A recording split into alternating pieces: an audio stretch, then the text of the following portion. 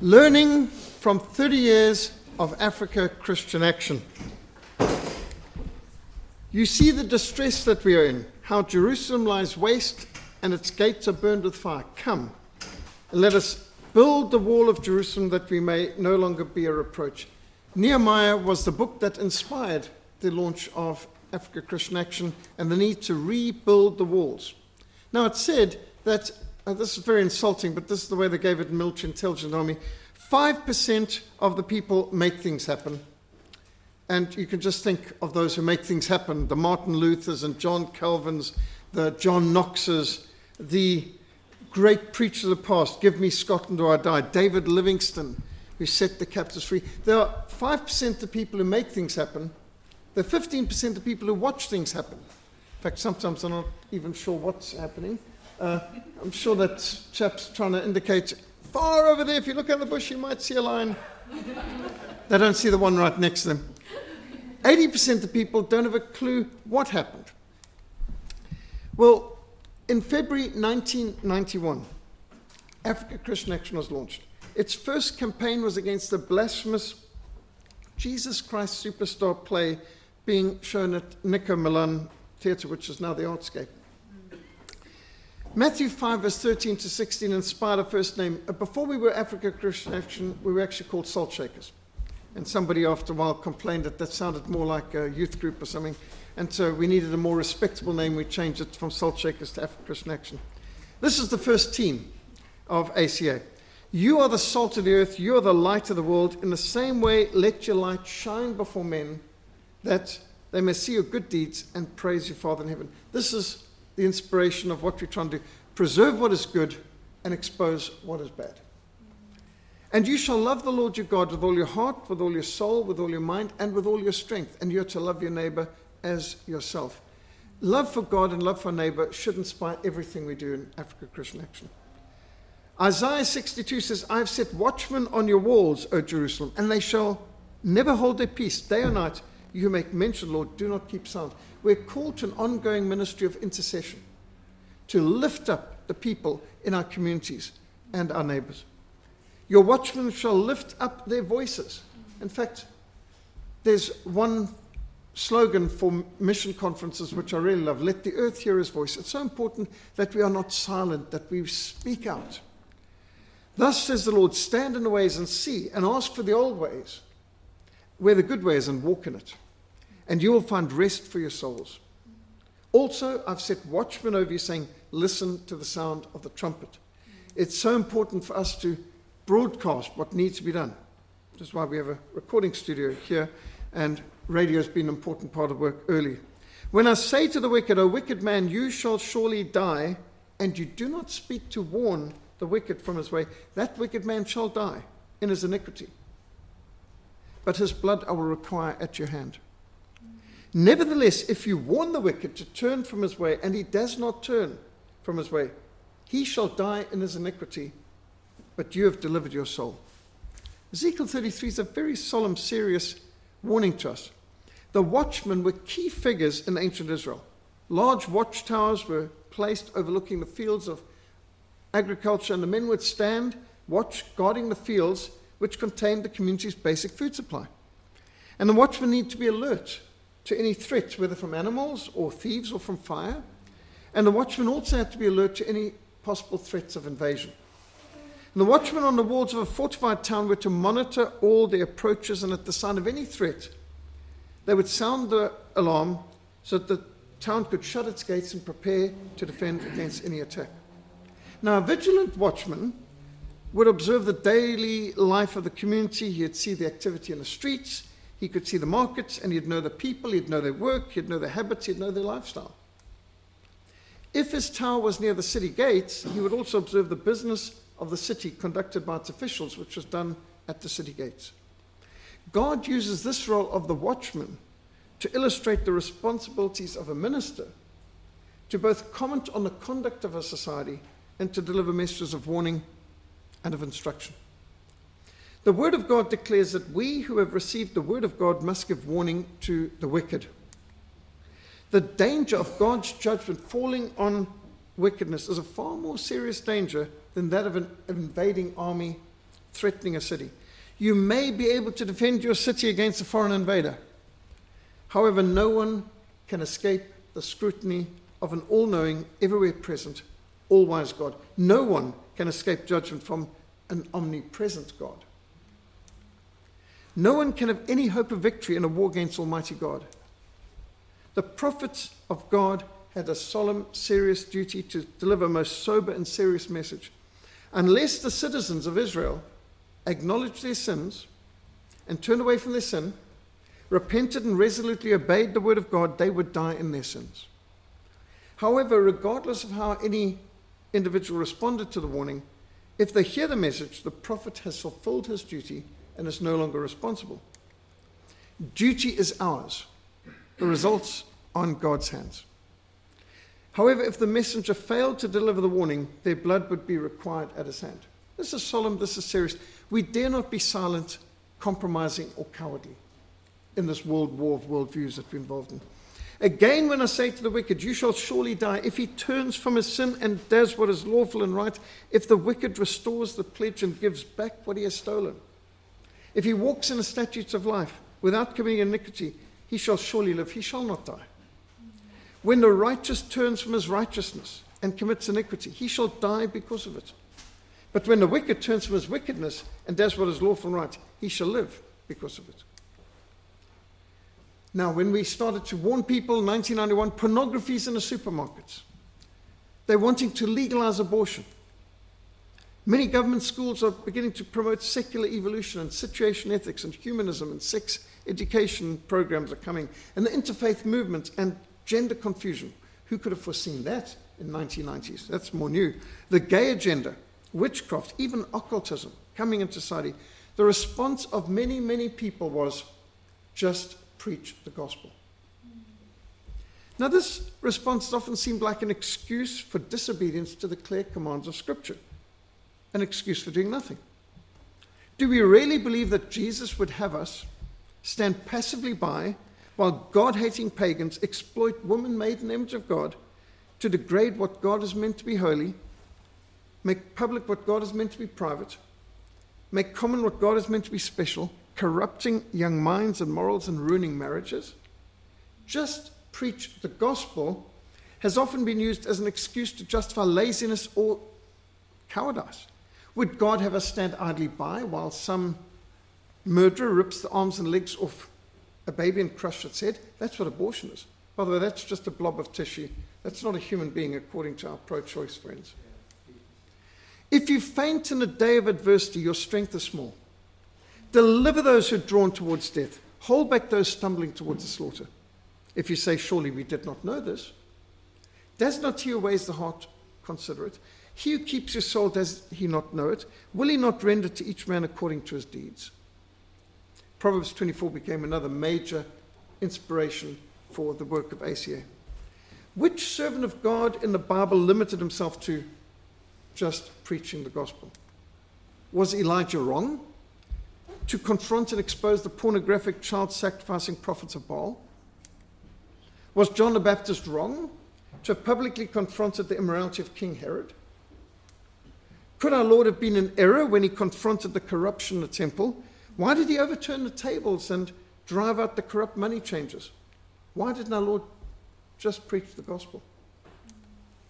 In Matthew 25, our Lord Jesus made it clear that on the day of judgment, we will be judged for sins of omission, for the good that we failed to do. The parable of the Good Samaritan, with its go and do likewise, and the coming day of judgment described in Matthew 25 by our Lord. He warns that we will be judged on the basis of what we did not do, rather than just the sins we did. Because if we have not cared for the sick and fed the hungry and clothed the naked and visited prisoners and welcomed strangers, whatever you did not do unto one of the least these, my brethren, you did not do it to me. Whatever you did unto one of the least these, you did it to me. This confirms we are all commanded to do far more than just preach the gospel. We're obligated. This is a famous picture. This picture won the Pulitzer Prize of 1994, taken by South African photojournalist Kevin Carter, who incidentally was born the same year I was, 1960. He also went to South African Army, but there our paths differed. He deserted. He became a drug addict. He got into all sorts of things. And this man, in 1993, went to Sudan on his first and only visit, and he was only there for about 2 hours while his plane, his chartered aircraft, waited on the airstrip, and he was looking for a photo op. And then he saw this little girl crawling towards the village, about 300 yards from the airstrip, and he focused up, found a good position in the shade of a tree, focused up, took a light reading, and he said he had to wait for an hour. But as that vulture hopped in the background, he knew he had an award-winning picture. He went to New York, he got the Pulitzer Prize, which is like the Academy Awards of photojournalism, and then people start to ask these awkward questions like, what happened to the little girl in the picture? Well, I don't know, said Kevin Carter. Well, what's the story? How did you get the picture? Well, there he was in Sudan. He saw this, he took the picture, and people said, well, what did you do after you took the picture? I sat under the tree, he said, I smoked a cigarette, and I cursed God. He cursed God. He blamed God for what he is personally responsible for. This little girl weighed less than his camera equipment. He could have carried her 300 yards. She could have got flown to Lokochokyo, where there's a Red Cross hospital, could have been put in an IV drip, she might have survived. But all Kevin Carter carried into Sudan was his cameras. All he left behind in Sudan were cigarette stubs. All he took out of Sudan was this photo. When you look at this picture, you need to think, whatever you did not do unto one of the least of these, my brethren, you did not do it to me. It's a serious thing to walk by on the other side of the road and not help someone in need. We are called to reach out to strangers, to minister in the schools, to love our neighbor, to even love strangers, to do what we can, to do what Christ commanded, to go and preach the gospel and to heal the sick. It went together. Caring for the sick was always part of Jesus' ministry. We cannot ignore the sick. In James 1 verse 27, we read that the biblical definition of true religion before God is to look after widows and orphans in their distress and to keep ourselves from being polluted by the world.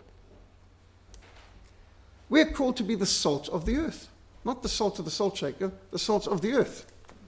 We're not just to be the light of the church, we're to be the light of the world. We have been taught to pray, Our Father in heaven. Hallowed be your name. Your kingdom come, your will be done on earth as it is in heaven.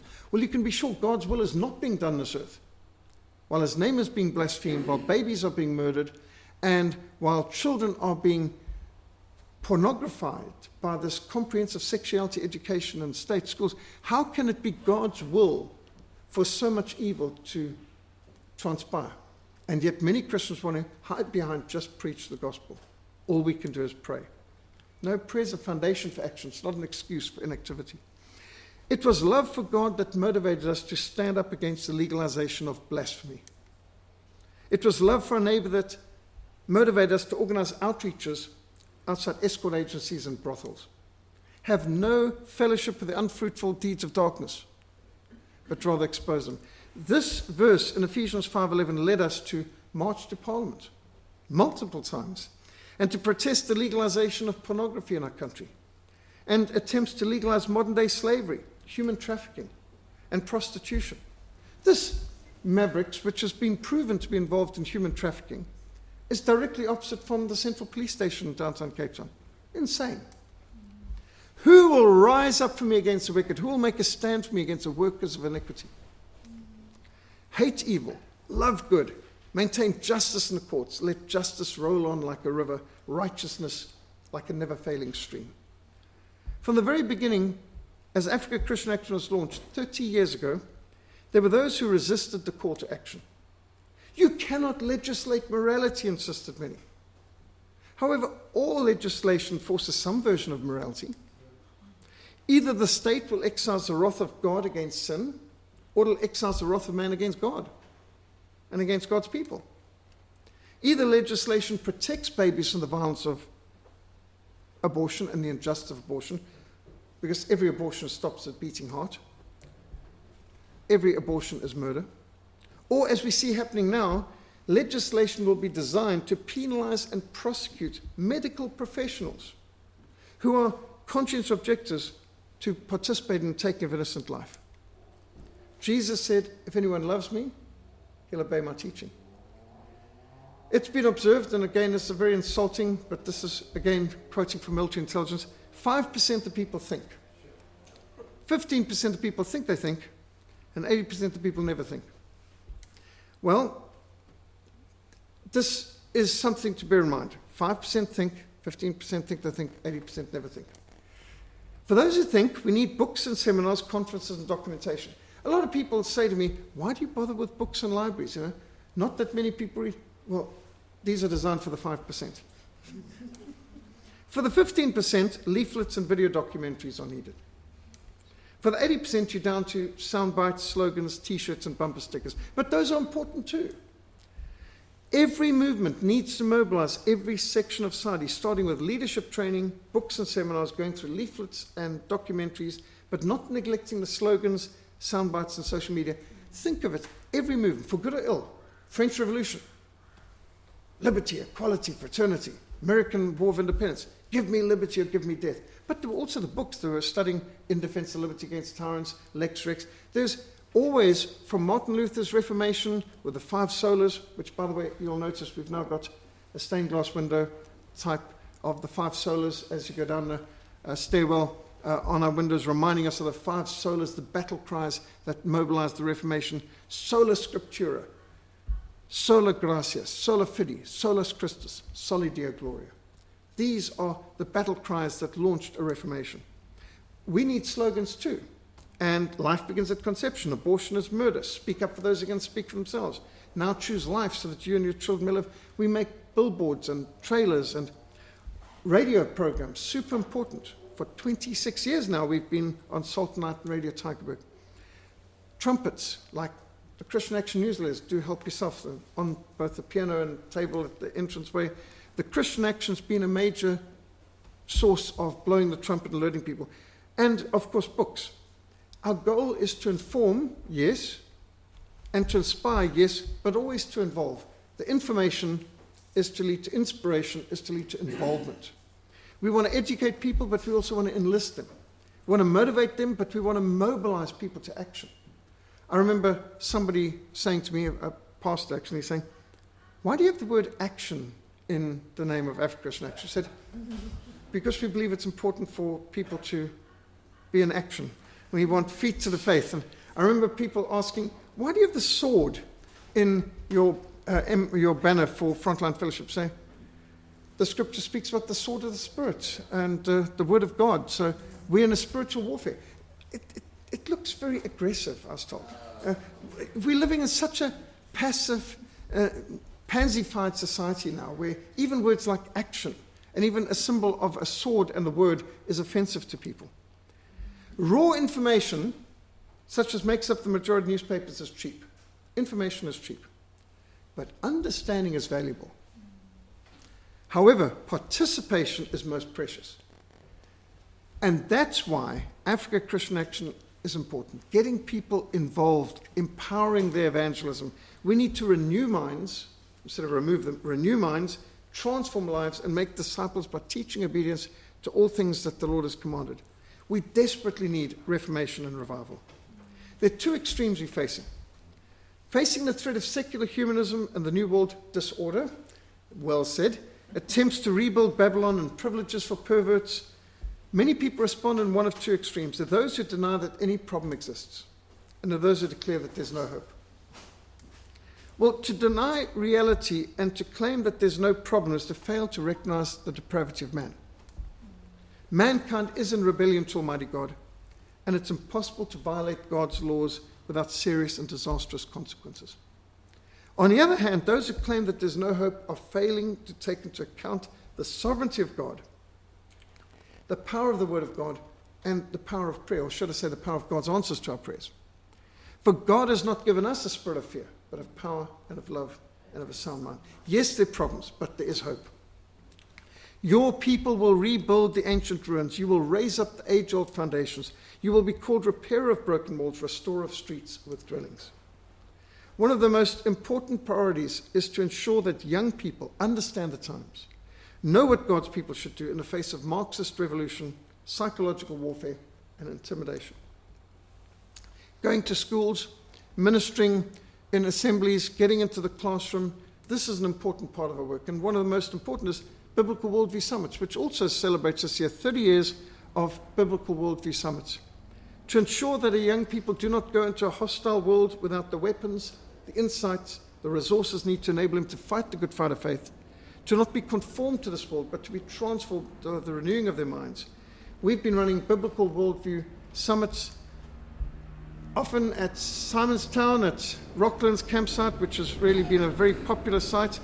And PT, we believe in stretching minds, stretching muscles, getting people out of the comfort zone, debating skill games like Just a Minute, Bible drill, exams, Bible exams and so on, also an important part.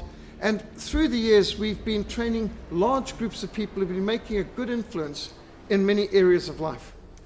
It's so important that we know how to defend ourselves in argument, practically. We're living in a hostile world, to think critically, to enjoy nature, to work as teams, to know how to work together and how to enjoy God's creation, how to build up our body, to be able to overcome obstacles. Obstacles are only there to be overcome. They're not there to stop us. And that's why we had obstacle courses in the army, is how can we reach higher? How can we go further? How can we stretch ourselves? We can do more. We can aim for better. And working as teams, how we can be able to worship more effectively, how we can learn to understand the times, how we can know what God's people should do. So the Biblical Worldview Summits have been a very key part of it. Because unlike what the communists say, we're not just reactionaries. We are not just counter-revolutionaries. We're reformers. We are working according to a biblical agenda. We're rebuilding the walls, applying the Lordship of Christ to all areas of life. We're not just reacting to what the enemy does, which is why at the early days, I think we did a lot of reacting. We were running off, they've got a gay film festival here, we've got this. But then after a while, no, we started to set our own agenda. Our life chains, our Biblical Worldview Summits, our Marches for Life. We set our agenda because we are working to not just be a counter-revolutionary, we're working to reform society, praying for revival. And that's why home education became super important. And spreading these messages throughout Africa, we now have in the Christian Action Network over 7 million members, 7,000 congregations across 19 countries in Africa. We've done Biblical Worldview seminars throughout Nigeria, the Congo, Zambia, Kenya, many places. In fact, our biggest attendance at BWSs have always been in the Congo and Nigeria and Sudan. You can't possibly be as effective back home as we are far afield. The further away from Cape Town we go, the more popular we are, actually. But this is, I think, so much that we can teach is from our camps and courses. We teach our people to get out of their comfort zone and to overcome fears and to be able to be brave and bold for Christ. And so these Biblical Worldview Summits, which we hold every year, are a crash course on worldviews and a biblical response to the issues of our day. And so plan to send your young people to this life-transforming event. We're called to be more than conquerors through Christ Jesus who loves us. We've got a Great Commission course coming up soon, and June the 25th we start a 3-week Great Commission course. But those who can't get to Biblical Worldview Summits can at least benefit from the audiovisual, data, video, PowerPoints, many other activities like that. Women's Day outreaches have also been an important part of the work. Missions in them all. The scripture says in Proverbs 1, does not wisdom cry, does not understanding raise a voice on the heights, along the way, where the paths meet? She takes a stand besides the gates leading into the city, at the entrances, she cries aloud. And so it's so important for us to go into the marketplaces, the shopping centers. And when they stopped us going into shopping centers, most shopping centers this year, we still got into a few. We went to the traffic lights in the streets. When we couldn't do our March for Life this year, we had Stand for Life, so different traffic lights. We probably reached more people. Thanks be to God who gives us the victory through our Lord Jesus Christ. Therefore, my beloved brethren, be steadfast, immovable, always abounding in the work of the Lord, knowing that your labor in the Lord is not in vain.